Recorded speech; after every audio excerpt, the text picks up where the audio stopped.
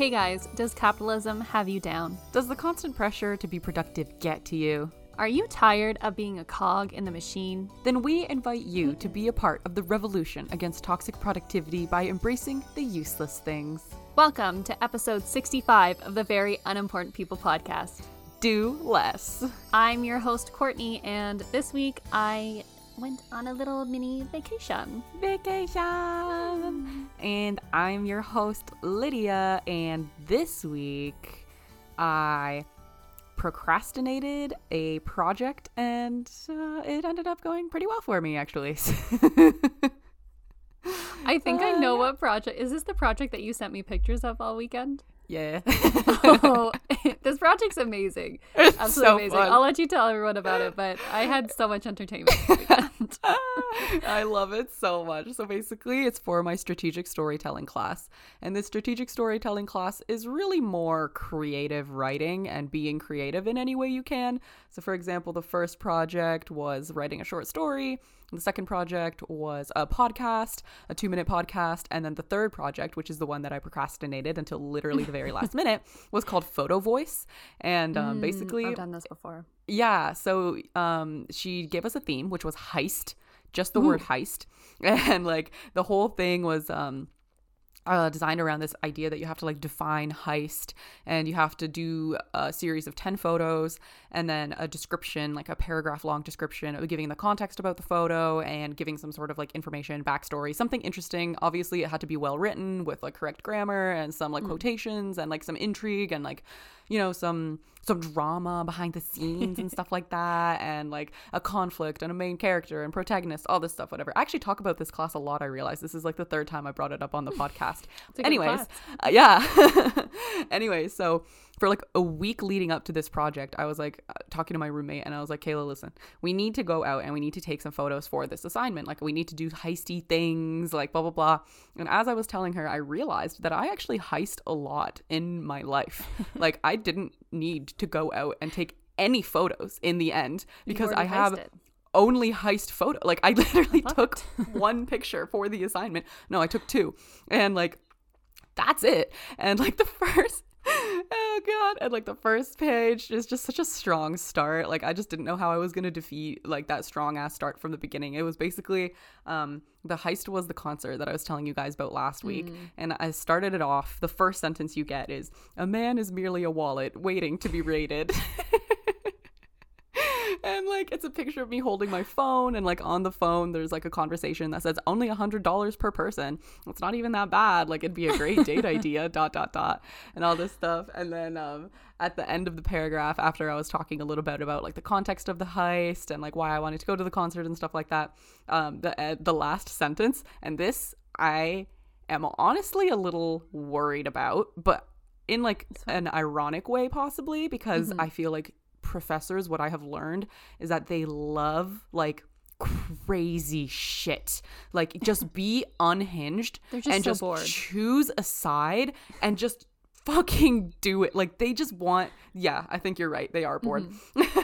And so the last sentence is like, oh, of course, the real heist was when he got to sleep with me at the end of the night. And so the heister becomes the heisty. Or becomes the heisted, whatever.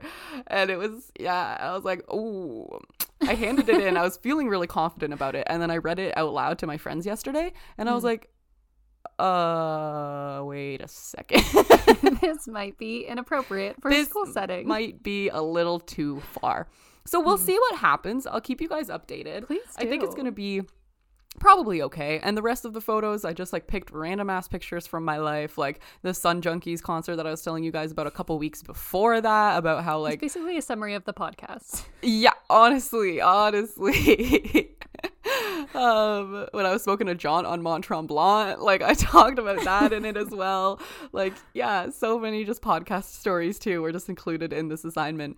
And including like why I don't like paying for the TTC every single time I get on it, because if I'm riding like 2 stops, then I don't see the purpose in like paying for it every single time, because I would literally go broke. And so like my method is to pay for it like twice a week because of the amount of times that I ride it. Like if I'm riding 2 stops every like 3 days or something like that, then I don't see the purpose in paying for it every time. Like I budget, you know, like.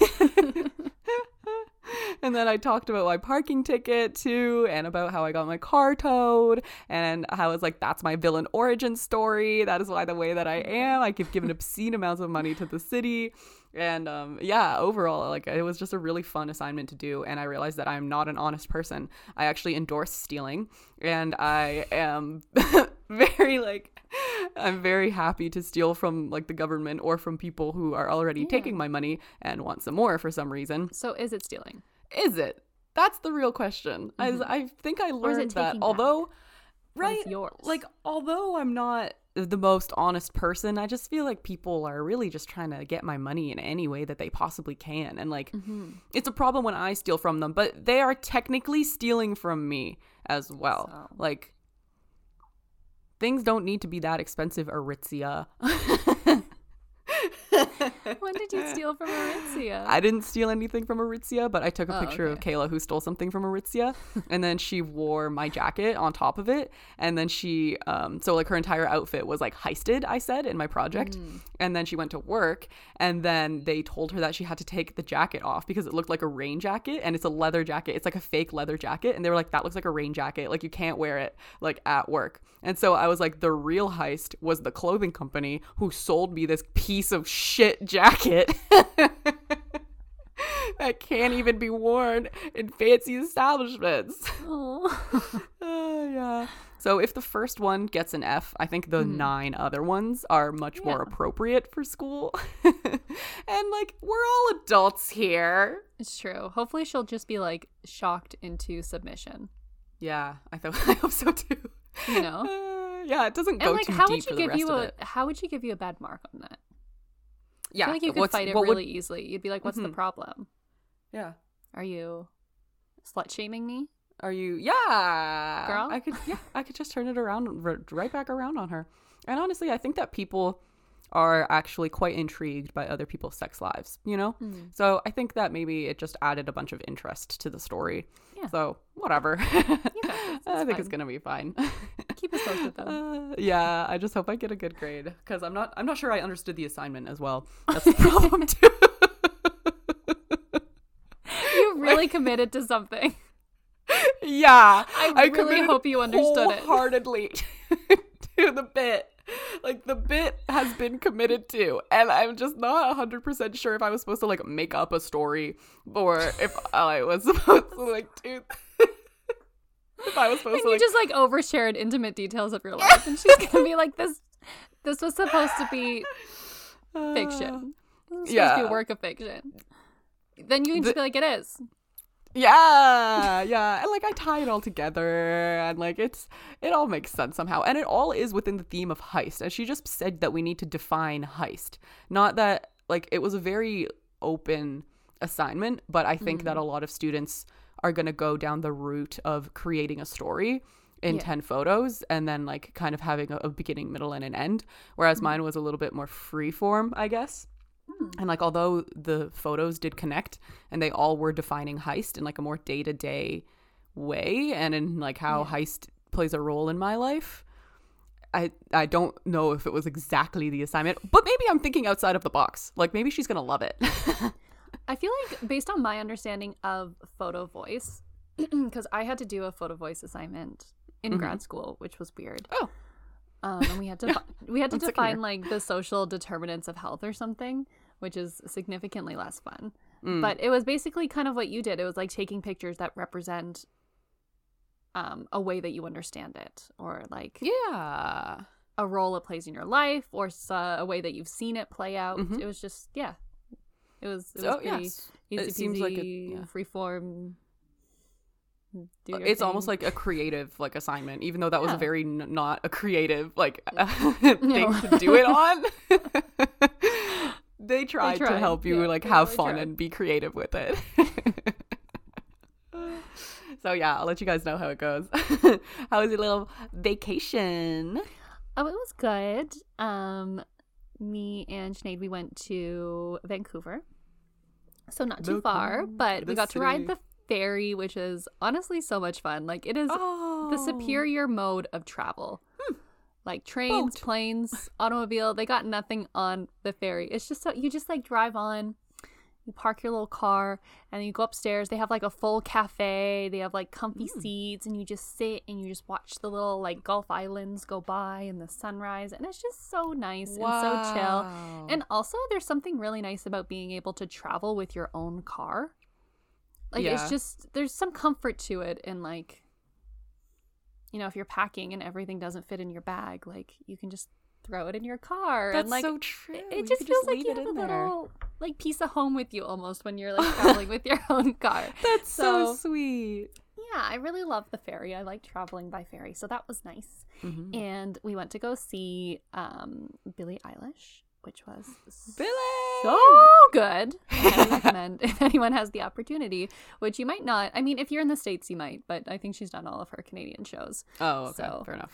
Yeah. Actually, she postponed 2 of them, so maybe she'll come back. You never know. But it was good. 10 out of 10. Highly recommend. We also saw Cirque du Soleil, which was also a 10 out of 10. Would recommend. It was just a fun weekend. Awesome. Pandemic's over, baby. I wanted to talk about like a weird experience that we had that kind of ties into a theme of all of my stories on the podcast. Can I guess? Yeah, go ahead. Like some sort of socially awkward, I anxious. mean, it wasn't like that anxious. It was just like we had a lot of weird restaurant experiences where like the restaurant scene is just very different in Vancouver than it is in Victoria. Like in Victoria, people are really happy that you come to their restaurant. But in Vancouver, they're not.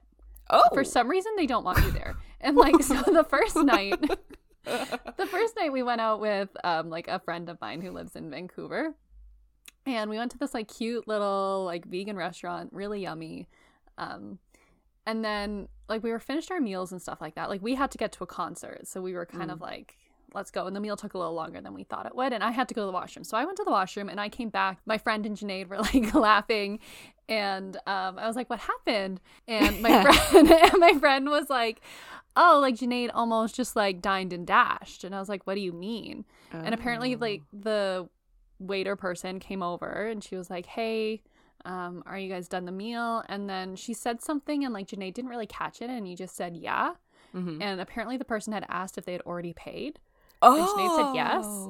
And so the girl started to walk away. And so my friend was like, no, wait. Like, we need the bill. God. Bring us the bill. And then so they brought the bill, but then they just forgot about us. They just never came around with the machine. So they gave us the bills. And we waited like a good 15, 20 minutes, like trying to flag someone down. But like nobody wanted to like look at us. And we were sitting there and we're like, we really want to be good people. We're just trying to pay for our meal, but you're making it so easy to steal from you. Like, this is not a good business model. And then eventually we not even a heist. No, we just to like flag someone down, and you know we paid for our meals. We got to the concert, all was good. And then the next night, it was just me and Janaid that were going out, and you also like need reservations in Vancouver, which I didn't know. For most places.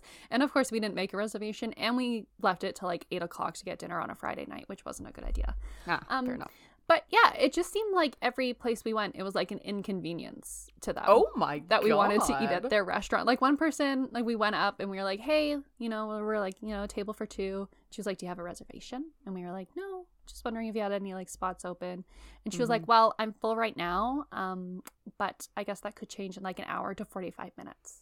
And we were like, okay, like what's the system here? Do you have a list? Do you like, you know, because sometimes they text you when they have a table ready. And she was just like, no. You can come back and check in an hour if you want. I might have a table. Jesus Christ. We're obviously not going to do that. We're not going to wait for an hour to come back in, check in with you.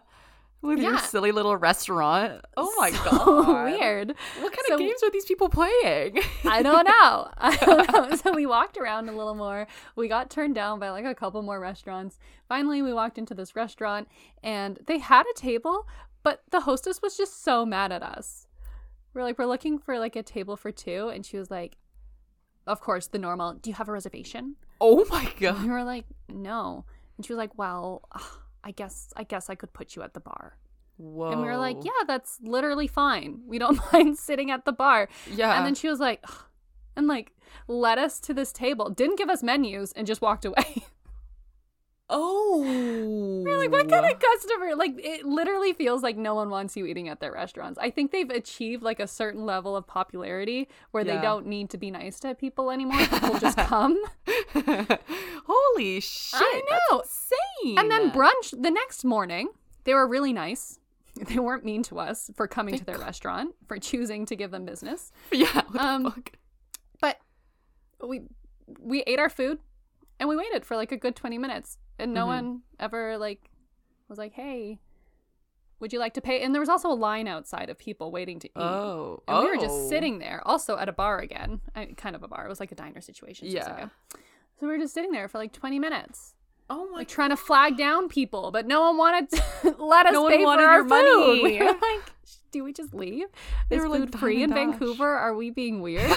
It's food free in Vancouver. Yeah. So just weird dining experiences. People That's are so just interesting. so mean. What is the fucking culture in Vancouver that they feel like they can act like that to people and they can be so rude? That's insane. I also like went to this store that sells like menstrual underwear, and I had seen their ads on Facebook or Instagram, and I was like, oh my gosh, it was Kinks. I was like, oh, I know that like that brand. That's cool that they have a store. I didn't know that. Let's go in.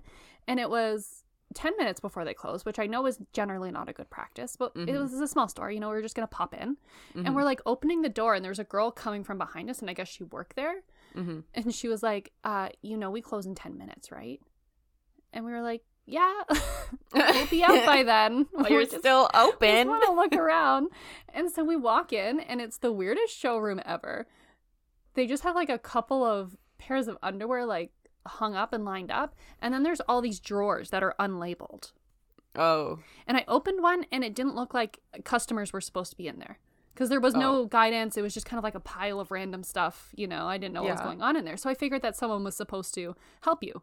Yeah. And be like, Seems these like are the that kind of styles. What situation. size do you want? And 3 sales associates stood there and watched me, just like awkwardly filing through the underwear.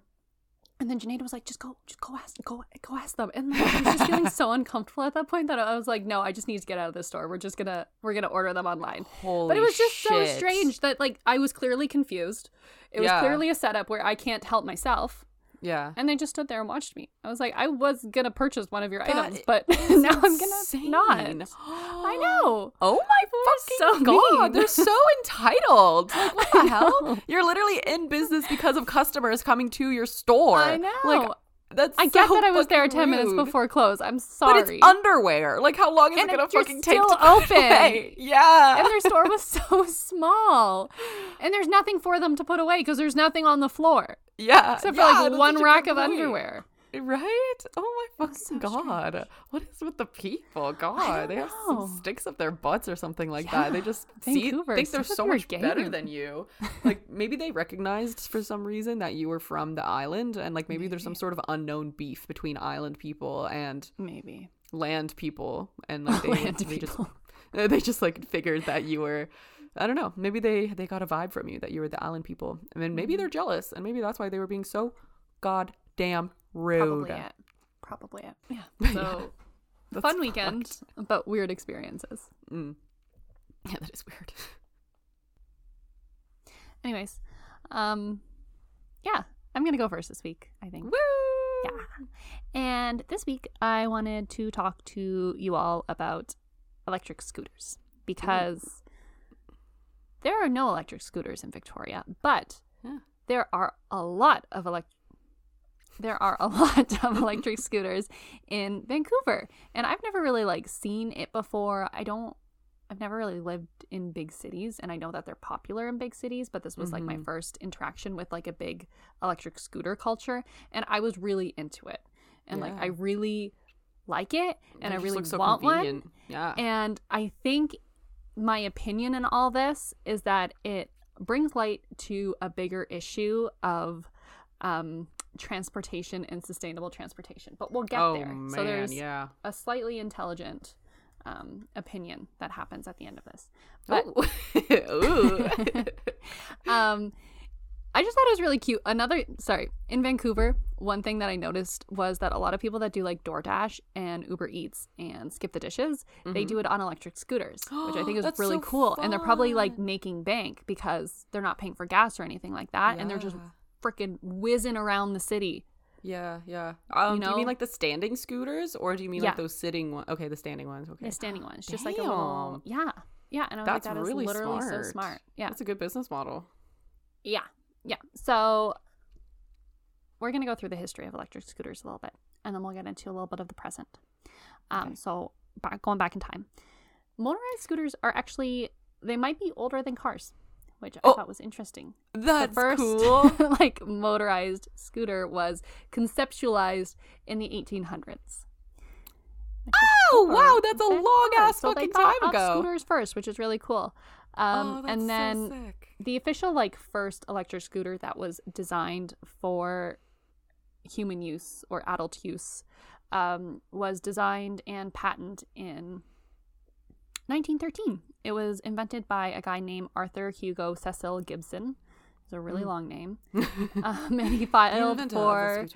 His patent was filed for a self-propelled vehicle, which he would later call the Autoped, and this was the first electric scooter.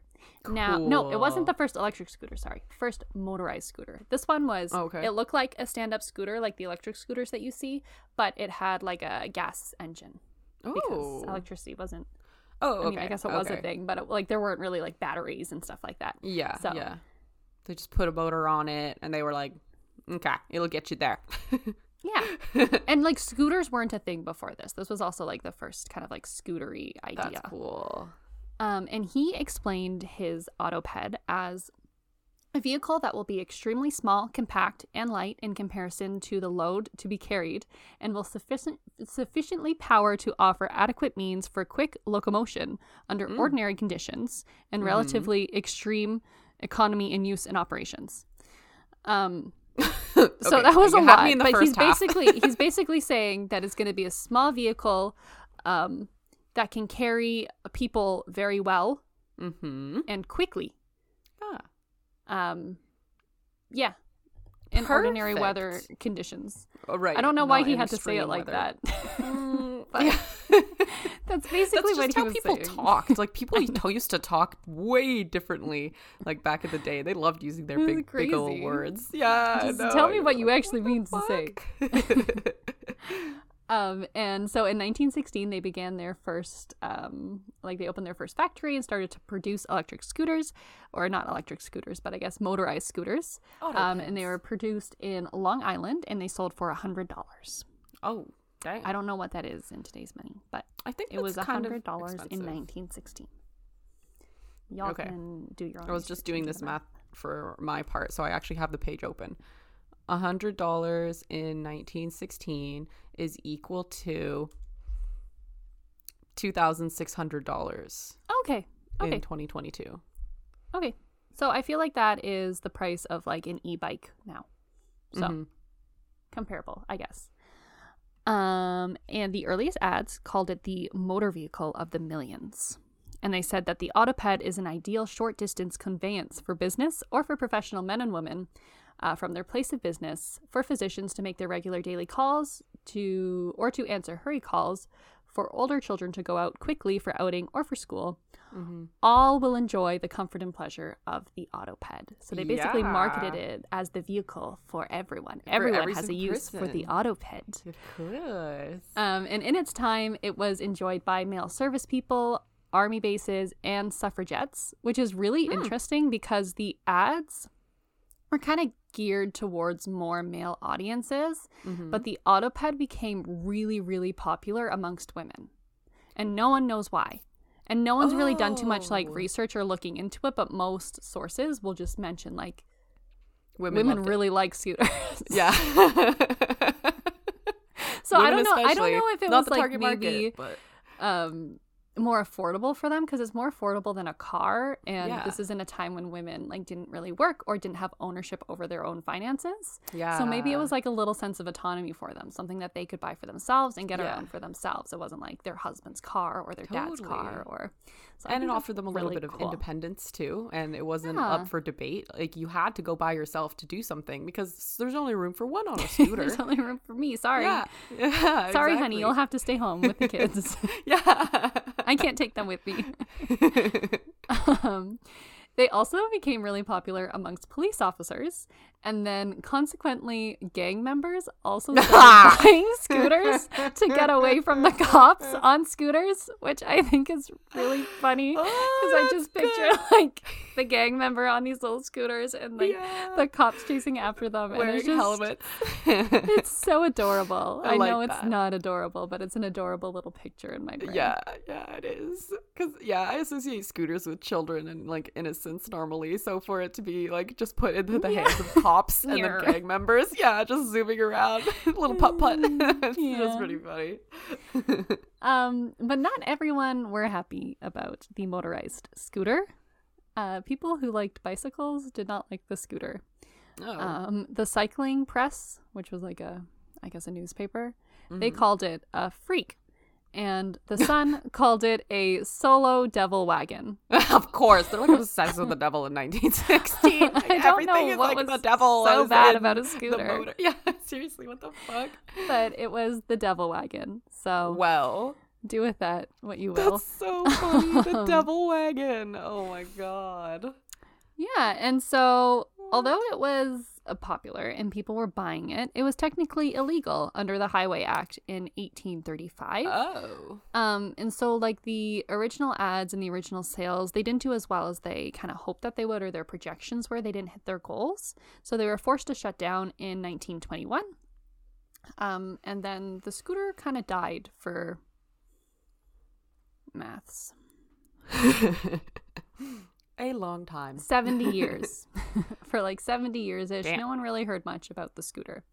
Mhm, And so in the 90s, everything changed when a Swiss businessman created an aluminum foldable scooter Oh. with inline skate wheels. This was not motorized. This was just a scooter. Okay? Yeah. And it was I think I created had one of by... these. Yes, you did.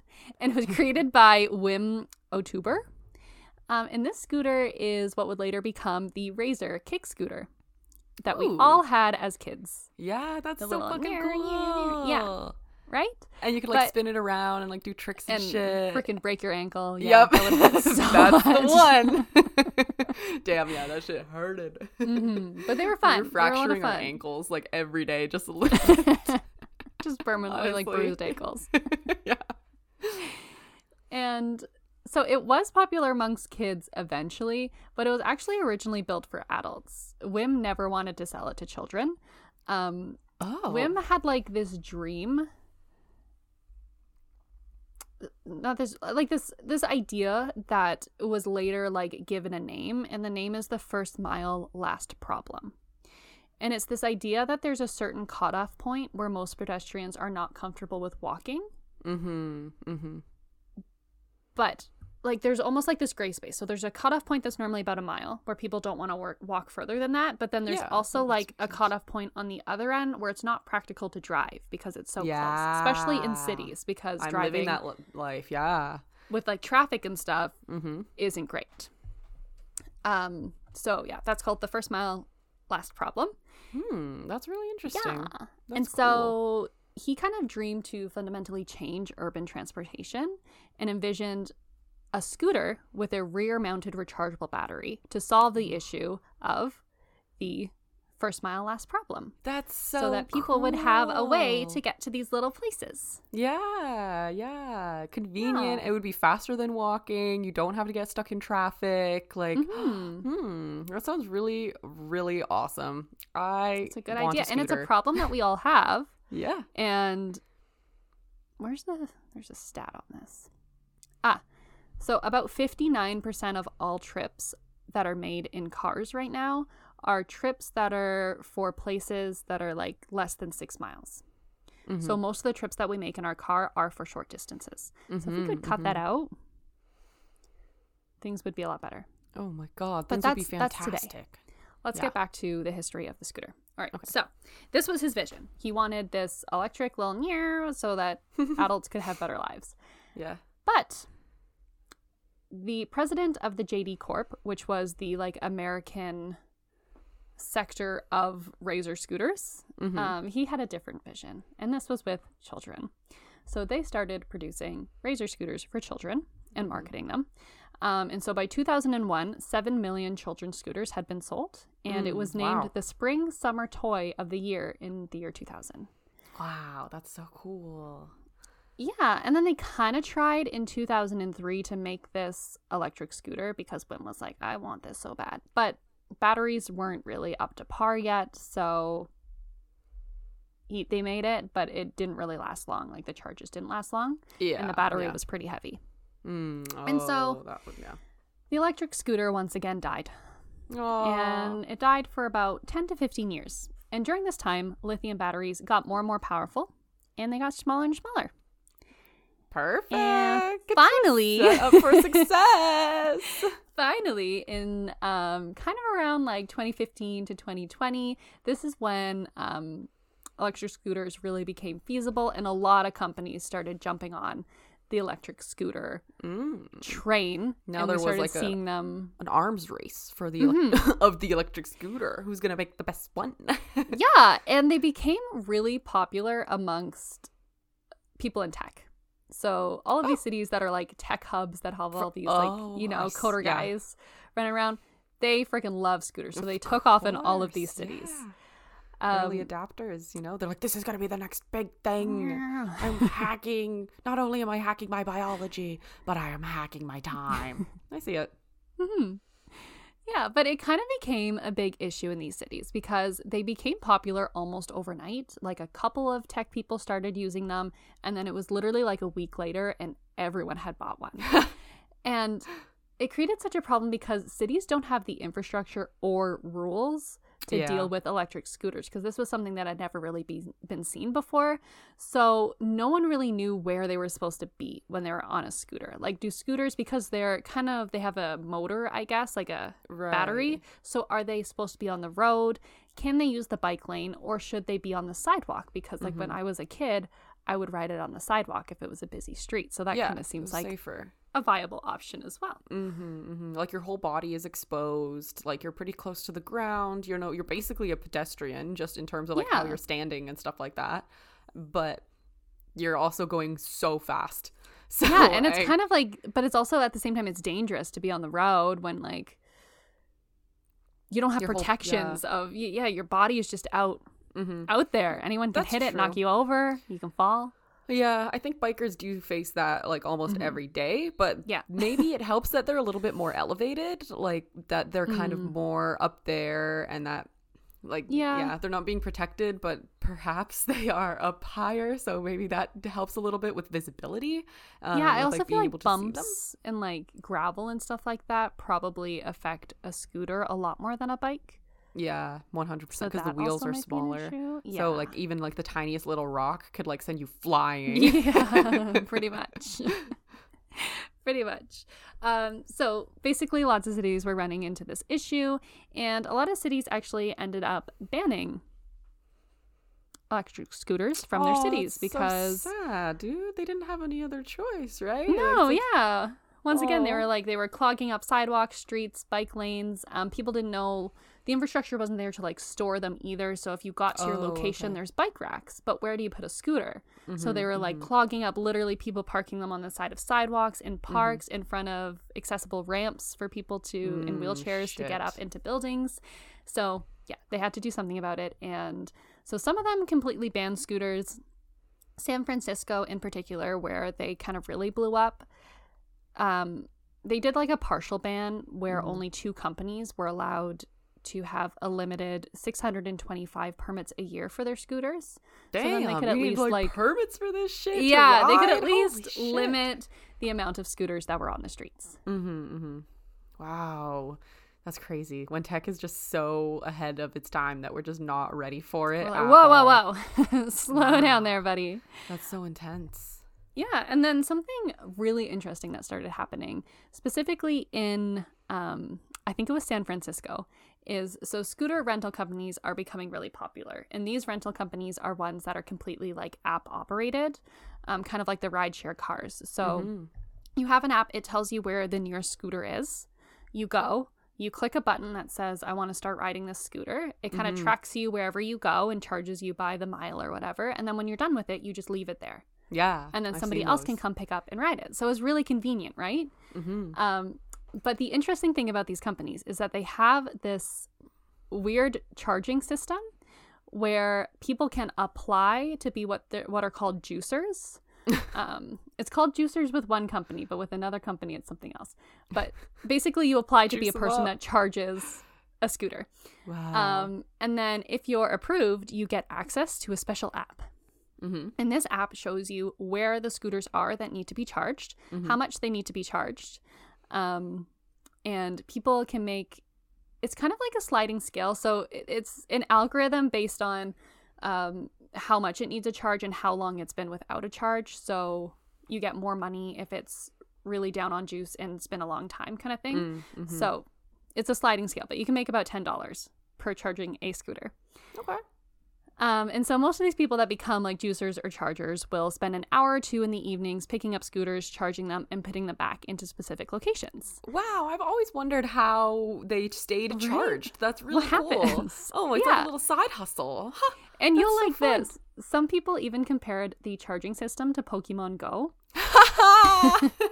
Yes, because it's like you open the app, you look for the scooter, and then when you get to the scooter, there's literally a button that you have to press to claim the scooter. Oh my God. And it takes it off the map for everyone else looking for scooters. Yeah. So it's almost like a race to find the scooters. Oh, and shit. Of course, let's layer this on top of it being in a really tech-heavy city, which means a lot of men, a lot of masculinity in the city. I see so it became really cutthroat and competitive. So there are collectors who have created ecosystems of stockpiling, misguiding, and decoying in order to make the most money and keep other juicers away from the scooters. So there's literally like little gangs of people that all work for one person, and they'll go out and they'll take scooters and hide them. Oh my fucking And so God. if you hide them, it kind of like takes longer, you know? Yeah. So the value goes up because it's been longer without a charge. And then they they'll just charge them. hide the scooters from the people until they're ready to charge. That's so fucking crazy. Oh my God, these people! Wow, anything for $10, eh? Like the Literally. The hustle It's out here is crazy out crazy. there. Honestly, though, at that point, I feel like it's not really about the money. It's a game. It's literally just That's a it. game. It's fun. Like, you get to compete against other people and try to outsmart them and try to like. They literally, they made it into a game. That's funny. Yeah. They're just playing And with so- our lives. People actually in like San Francisco and some of these other bigger tech cities will go so far as to getting into physical fights when two people arrive at the same scooter going to charge it. Like they'll fight each other to get the scooter. And then there's some scooter bounty hunters, which they call them, that make between $20 and $30 an hour doing this. Wow. Let's gotten that good at go. it. Okay. Yeah. So these Imagine like, going to work is just like picking up scooters and hunting and them charging and like them. hiding them and like bounty hunter. That's so fucking know. crazy.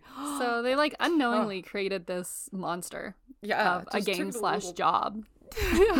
That sounds like fun, to be honest. Like I can It see does. myself being like a lord of a group of people or something like that. I'm just trying A to think of like Pokemaster. Pokemaster, drug lord, Pokemon master, leader, like of this little gang that's just like goes out and picks up the things for me, and then I'm in the background like running the technology, trying to make sure that we're the first ones to get to the bikes. I'm like, where's my sneaky guy? I know my sneaky guy is sneaking around.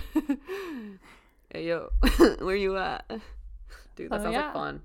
It's gotten a little crazy, gotten a little out of hand. Definitely. Took it too far.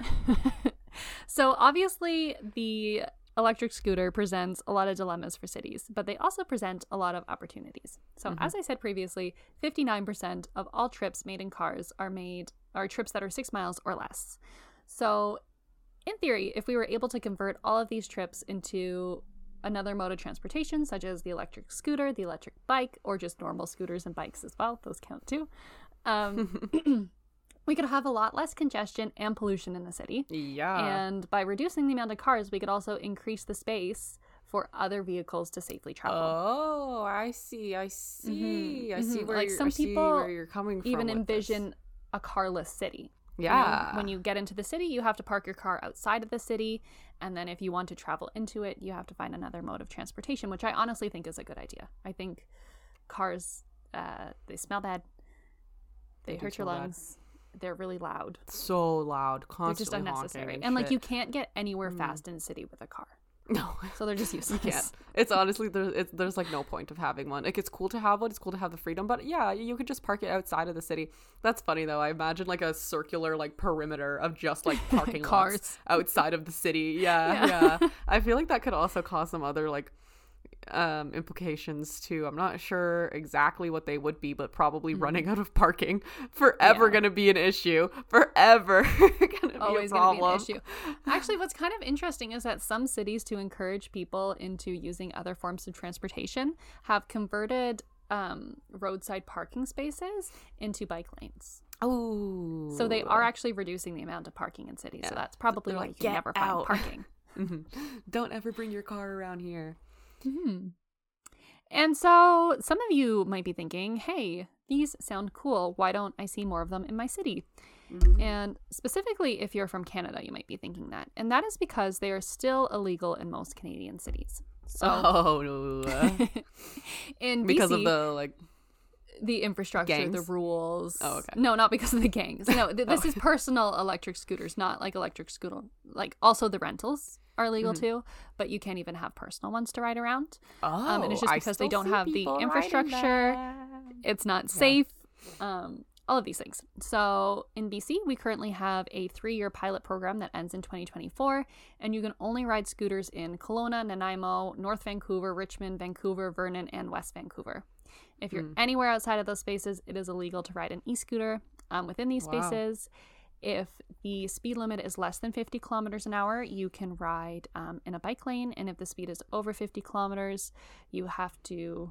Wait, hold on. Less than 50 You can go 50 kilometers an hour on a scooter? No. That's so if you're on a road, if you're on a road that has a speed limit for a car that is over 50, you can be on the road or in a bike lane. And then if the speed on that road is over 50 kilometers, I think you either can't ride them on the road or you have to be on the sidewalk. Something like that. Okay. Yeah. Safety. Yeah. Of course. Yeah. Safety number one. Yeah. And I did, of course, a little research for my co-host here because she's not in BC. And they're currently illegal in Toronto. Damn. Because Toronto declined to be part of the Ontario e-scooter pilot project. Despite I wonder why.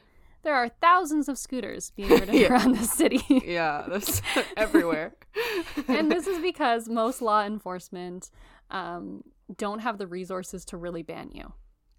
So if you're wearing a helmet and not on the sidewalk in a bike lane, there's not really they don't really know what the ticket is that they're supposed to give to you. They can get you for not wearing a helmet. They can get you for being on the sidewalk. But if you do it safely, it's more trouble than it's worth to give you a ticket. Yeah.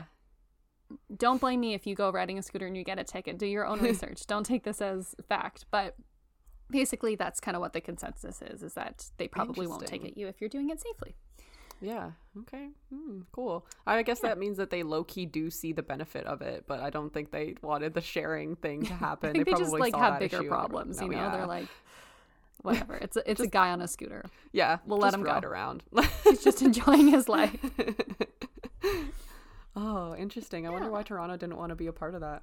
I mean, definitely the infrastructure. Like I thought that was weird too. They could barely figure out their bike lanes. Like they won't be able to add in scooters and shit like that. And like people are very angry in the city, like driving. Everyone else super sweet, like super happy to be here, But like the cars, the worst fucking people. So I can't imagine that like some sort of altercation between a car and a scooter person would go well at all. Yeah. Do not recommend. Yeah, so check out your city, see if scooters are legal before you do it. But also, I guess bringing it back to the opinion, because this is kind of the end of my little spiel, it's just that, like, we need to start figuring out ways to solve that issue of the last mile, first problem, or whatever it is. First mile, last problem. I forget which way it was. And we need to just replace that 59% of car rides. Like, I feel like that would solve a lot of the issues that we're seeing in the world right now and, like, reduce pollution so much and reduce congestion and save a lot of lives. So, save a life, so awesome. Ride a scooter. That's the opinion. Whoa, love that. Save a life. It's a beautiful day to save lives, everyone. Just on your scooter. Or like an e-bike or, again, regular bike.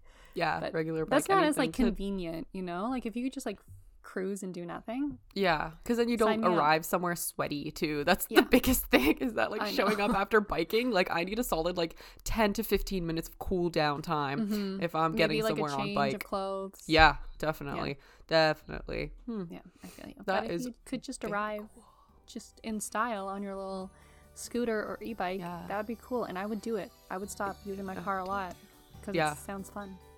Yeah, I would 100% be on that thing. Same. It'd be so fucking convenient, bro. Oh my god. That'd be a game changer.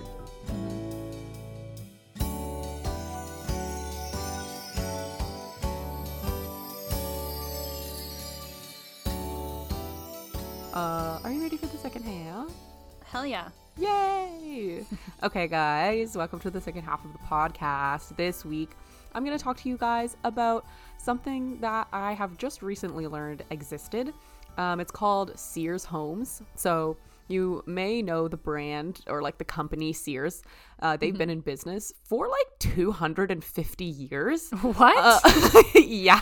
Okay, wait. Are they still in business? I thought, didn't Sears shut down? I'm not sure. So this company, I think Sears, it kind of rebranded a couple of different times. So Sears at this point in time, which is going to be the early 1900s, was called Sears and Roebuck.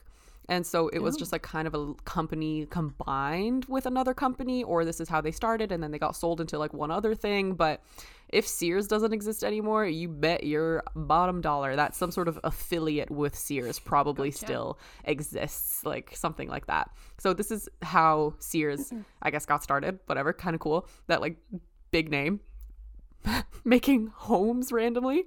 So let's get into it. Sears and Roebuck had this catalog that they would send to families across America, and it was advertised that like anything from the catalog could be like shipped to your house or like taken on the train to your house. And the catalog weighed about 4 pounds. Pretty heavy book. Oh my god. I know. It was like a novel, and like you just kept it in your house. Like you never got any new ones or anything like that. You just held on to it, and it was just like something to look at like on your coffee table or something like that, almost like Did a photo. Did they ever update it? Almost like a phone book. Yeah, I think they released a new one every year.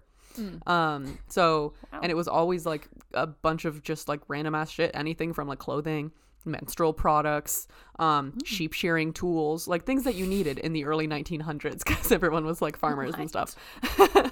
And then one year in 1908, near the end of the book, you could flip open a page and you could see a house. An entire 2-story house for $1,700, which in today's money is about $50,000. So fucking cheap. And something else that's interesting about this catalog, and then we'll get into the houses and stuff, is how the marketing guy, Richard Sears, he made this book like an inch smaller than their competitor's catalog book because he knew that the housewives who are cleaning the home would instinctually put the smaller book on top of the bigger book and it would cover up the other one. Isn't that so fucking genius? That is so smart. Yeah, that is like insane level brain thinking. Anyway, so from 1908 to 1939, about 3 decades, you could buy an entire home from Sears. That's wild. The houses ranged from $400 to $3,000. And like I was saying, $400? Yeah, $400. $900 is about $25,000 in today's money standards. Yeah. Wait, what's $400? $400. Well, the thing is that if you get a $400 like home, it wouldn't always be the full home. Like some of these homes didn't have indoor plumbing, and some of them, like, you could only buy a garage, or it was like a shed, or it was just like any different types and styles of homes. Like the base model. Yeah, pretty much. So $400 would be equal to $2,500. Honestly, I'd do it. It's like a tiny I would buy home. a home. Yeah, I'd buy a home for $2,000 if it didn't come with plumbing. I can pay for the plumbing on top of that. That is so much better than $1 million. $3 million. Yeah, it's insane. It's so fucking crazy. Buy a home now. Yeah, and how it worked was you would look at the houses in the catalog. You would choose the one you wanted based on some criteria, so that such as if you wanted the indoor bathroom, the size, how many rooms you wanted. Yeah, because you could also buy an outdoor bathroom for an extra like $200 or something like that. An outhouse? That's kind you could buy an outhouse. Yeah, because like on a lot of the farms, they did have outhouses. Like that's just how a lot of people lived. But if you wanted something a little fancier, a little indoor ski, then you can have that. You could also pick the style. There was different names for them: the Greenview, the Hamilton, the Chelsea. And in the end, they totaled 447 different house styles, ranging from like fancy houses with French doors and stained glass windows to just like quaint 3-room, no bathroom, 1 floor homes. You could get hunting sheds. You could get big, beautiful homes. They even made a school, a 6-classroom school. And they would advertise their home in the Sears catalogs and then sell you the stuff from the Sears catalog to put into your home or into your shed or into your school. So it was just like this circular kind of marketing scheme. So the home. Is it like a kit home? Yeah. Like, it would get shipped to your house via the train. You would get this giant ass storage like train car delivered to your piece of land, and they would send you all of the parts. They would send you walls. They would send you lumber for the framing. They would send you hardware, mantelpieces, painting materials, doors, windows, doorknobs. And all you had to do was factor in your own cost for labor and for building the foundation, which is just digging a hole in the ground and then pouring cement. And they just gave you like a monster frickin' instruction manual. Yeah. And you could have your entire home built via instruction manual. And people fucking love this shit. They got everything. I would do it. Right? I would do it in a heartbeat. So fun. You could design your own home. You could ask Sears to make blueprints for your own home. Send over the design, go back and forth with the architects, and then they will send over every piece that you need to get the home built. Like, it gave people choice. It gave people freedom to design their dream homes, or to even just like look at houses that they never even own. Yeah, literally just to own a home. Accessible home ownership. Literally. Jeez. That was fucking insane. And yeah, and you could just like kind of build it with a couple of your friends, you know. You could hire some carpenters if you want, but they want to remind you, do not ever take the carpenter's advice for building it. Follow the instruction manual to a T. Otherwise, something might go wrong. Carpenters think that they know everything, you know, but the instruction manual is God. So like Sears was also wrong. After whatever. Okay. After like carpenters know what they're doing. Years. Yeah, probably. But they were like, don't listen to carpenters. So don't you dare. Maybe they took shortcuts and they didn't want people to take shortcuts or something like that. The devil. The devil wagon. Sears also started doing this thing because they saw an opportunity during this time. After a few years of doing the houses, it was very successful. So they started handing out maybe is the wrong word, but maybe not, mortgages. So they would do 5 to 10 year, 15-year mortgages, 6 to 7% interest. Not bad. It's. I mean, I don't know a lot about mortgages, but I think that's completely doable. That all meant nothing to me. Yeah, perfect. Okay. So wait, sorry. How many years were they? 5 to 10 or 15. Oh, that's pretty good. That's pretty good. Yeah. Because like normally now mortgages are like 20 to 30 years, right? Yeah. So they were just like, yeah, you could pay it off in probably 5-10 years. And honestly, like money was a totally different thing. And so they went around the bank. They had their own complete separate financing options that had nothing to do with the bank, which was literally perfect because at this time, there was this practice that the banks were doing called redlining, where they would draw a red line around certain neighborhoods and they would not allow those people to receive loans, or they would just give them like really insane interest rates. And like, yeah, it was pretty fucking horrible. And those people just weren't allowed to like buy houses or get money from the bank or anything like that. And Sears was like, who fucking cares? We don't ask for shit. You got money from me, I'll take it. Yeah, exactly. So they would give, all they would ask for, it was very, very easy to get a loan from Sears. All they would ask for is 25% down payment on the house. And the application didn't contain any questions about race, ethnicity, gender, or even finances. Like, it shouldn't. Finances, I understand. Me too. But the other questions, like, how are they relevant to a mortgage application? Yeah, exactly. Banks. Like, it's just banks laughing at the bank. And so they were just like living really freaking large. They were just giving out large sums of money, and they also were finding out that the ability to like mass produce the materials and use them in the homes lessened the manufacturing costs. So they were also saving a lot of money, and that lowered the purchase cost for customers. So the more people that were buying them, the cheaper that they were. Not only did they pre-cut the material, they fitted the materials, and they shrunk construction time down by 40% because of this type of framing style that they used called balloon style. They used drywall for like one of the first times. It was like kind of new to use drywall. They were like using plaster before that, and then they brought in drywall. And then they also used asphalt shingles. And that was a really big pro for a lot of people because shingles at the time were made of tin, and they were noisy and apparently flammable. Don't ask me how, but asphalt is not flammable. So fucking fantastic on like 8 million different corners. I know, the roof of your house? Not flammable seems like a good idea. Also, how is a metal flammable? That confuses me. I don't know. Maybe because it's hot. I think maybe it's like a magnifying glass type of situation where the tin like reflects the sun and like focuses it on some wood or something, and then it catches spark if it's super dry. I didn't Google asphalt it. Good, just tin bad. Yes. Okay. It's like, I'll take your word for it, Sears. So the balloon style framing was this type of framing that did not require a team of skilled carpenters, as previous methods did. The balloon frames were built faster, generally only required one carpenter to actually build the framing in the first place. And you didn't need it to be a skilled roofer to install the shingles either. It's all in the instruction manual.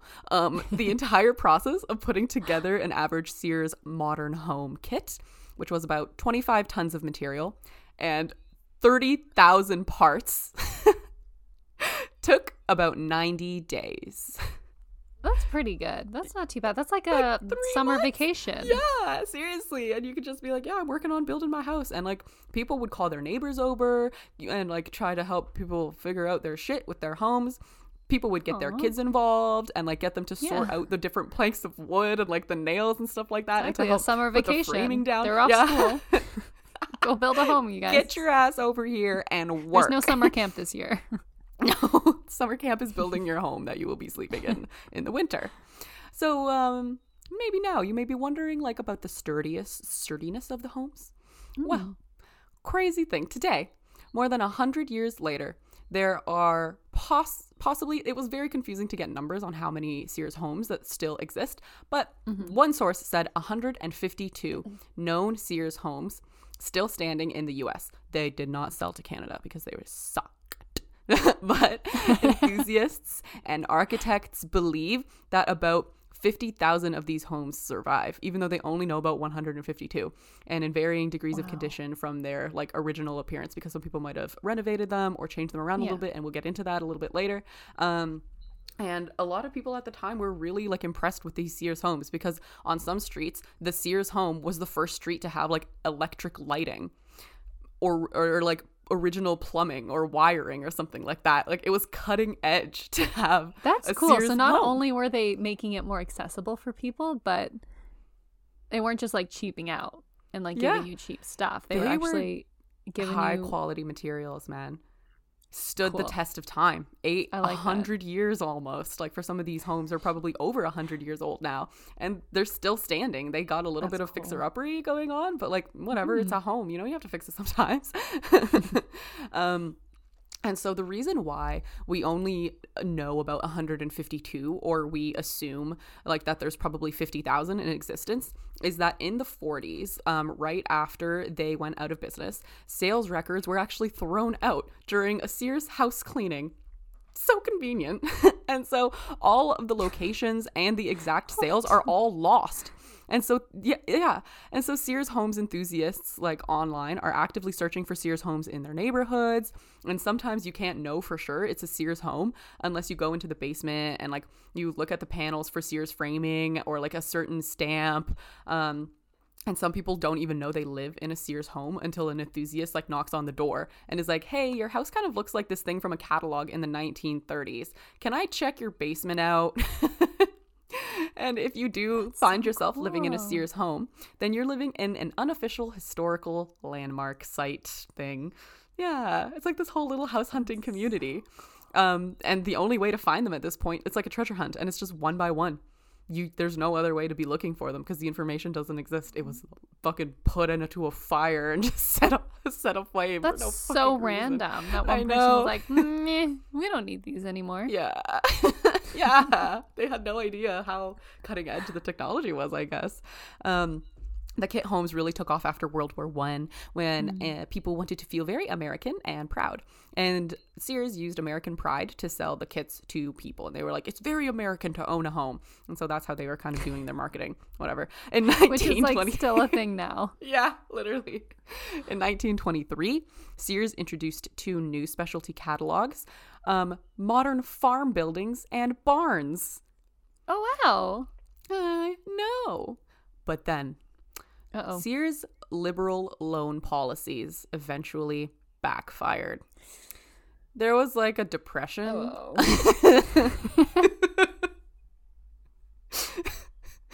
Okay, Which one? The Great Depression? I believe so.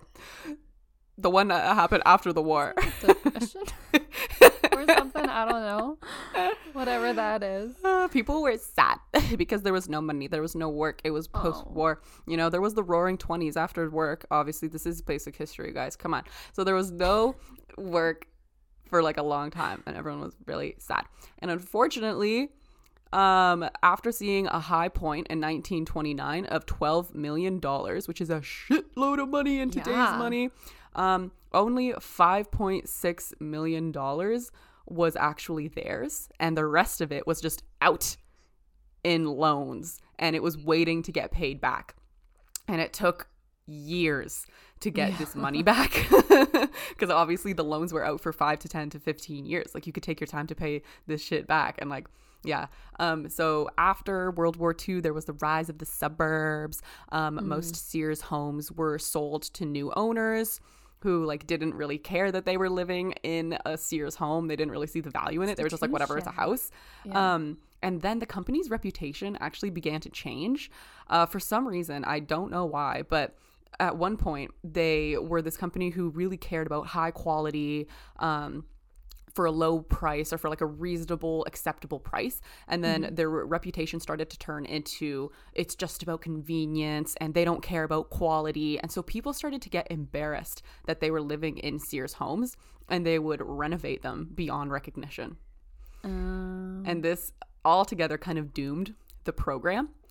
And by 1935, Sears was selling only houses, not like any of those schoolhouses or barns or like sheds or garages or anything like that, just homes. They weren't doing any financing anymore. And they sold their last home in 1940. Rest in peace. Rest in peace, Sears homes. And for a really long time after those records were lost, like it just kind of became like lost. Like people didn't really talk about it anymore. No one really cared about it anymore, except for like a couple of super like niche people who might have written books on it. There's a couple of books out here about Sears homes. But in the mid 90s, this one woman, Rebecca Hunter, bought a book about Sears homes, and this kind of eventually led her to the new and like house hunting movement for Sears homes. So in her own neighborhood called Elgin, there were a lot of Sears homes which had not been renovated because of this crazy kind of coincidence that happened at the time that everyone was starting to get embarrassed by their Sears home. Elgin Watches, which was a company where most of the town was employed, shut down. And so there was a small recession that was only local to their community. And so the neighborhood is kind of frozen in time because no one had the money to renovate their homes or change anything. And so everyone has like just their kind of Sears homes, and they were really blocked into neighborhoods. And so a lot, like if one person purchased a Sears home, then a lot of people would end up purchasing Sears homes. And she found 257 Sears homes in her neighborhood, and then 100 others from other home kit companies. And apparently there's still models to be discovered. We might not even know about all of them, and no one has ever seen the school. No one has ever discovered the school yet. So it's still out there. Like, do they know that someone purchased one? No, sure, or they have no idea. Someone might not have even purchased it. Like, everyone nuts. Check your local schools. Go into the basement, be like, hey, I gotta do a little search. There's a lot of different ways you can identify the houses too. You can look at financial records, and there's a list online of 8 people's names who were working at Sears financing department. And they were if your loan, if the original loan on the house was signed by one of these people, if that's a criteria for meeting the fact that it might be a Sears home, and these specific stamps on it, and there's a guarantee on it as well on some of the wood in the basement. On some of the central heating as well was a big deal for them, but I feel some of the heating might have been replaced by this point. So I don't think that that's a very reliable source. And one of the most well-known Sears homes was located in Illinois, and this Standard Oil of Indiana built a $1 million development for the people who were working at the coal mine. And so it was intended, this entire development of Sears homes was intended for these 156 miners or whatever, and they were working there, and they were supposed to live and work there. And now, today, these places have been transformed into bungalows, into different homes. And at the time, in the early 1900s, these places were regarded as unusually fine examples of worker housing. And now people live there. People have little bungalows there, and people set up shop, and that's just how their lives are going. And that's it. That's all I got. That's cool. I never knew that. Sick? I knew that obviously kit homes are a thing, but I feel they should be more popular. I almost feel there's a stigma around having a kit home because I feel it's perceived as cheap. Yeah. It's perceived as cheap. Home ownership do be expensive. It would be so cool to know the inside of your home too, and to really understand what went into building it and what is holding it up, and just a sense of pride of building your own fucking house. That's so cool. That's cool. Now we all know. Everyone go check your basements. And if you live in a Sears home, you can go to this website, and you can report that you live in a Sears home, Sears Archives, and you can join other Sears home enthusiasts in talking about your Sears home and finding out some history about how your home was built. Yeah, maybe you'll be able to sell it for more because it's a Sears home. Yeah, I bet they're coming back in popularity. There's gonna be a huge surge in Sears homes. It's gonna be sick. Yeah, so hold on to your house. Yeah. It's gonna be big. Our podcast is gonna blow up. Yeah. And you're gonna get a lot of money. You're welcome. You're just kidding. Welcome. Yeah, pretty fucking cool, man.